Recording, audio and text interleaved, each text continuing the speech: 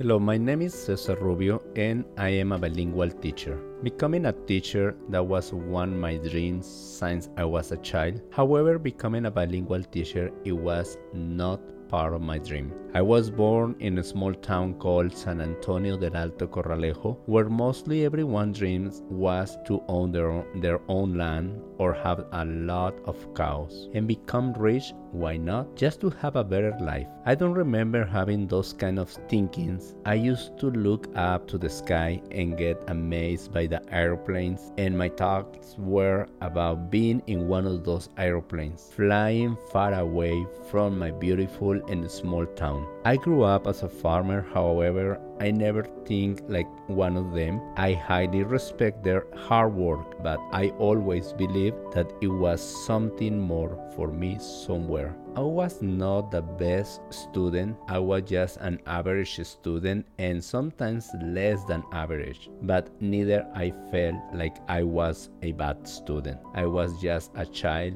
with big dreams. And now my dreams are bigger.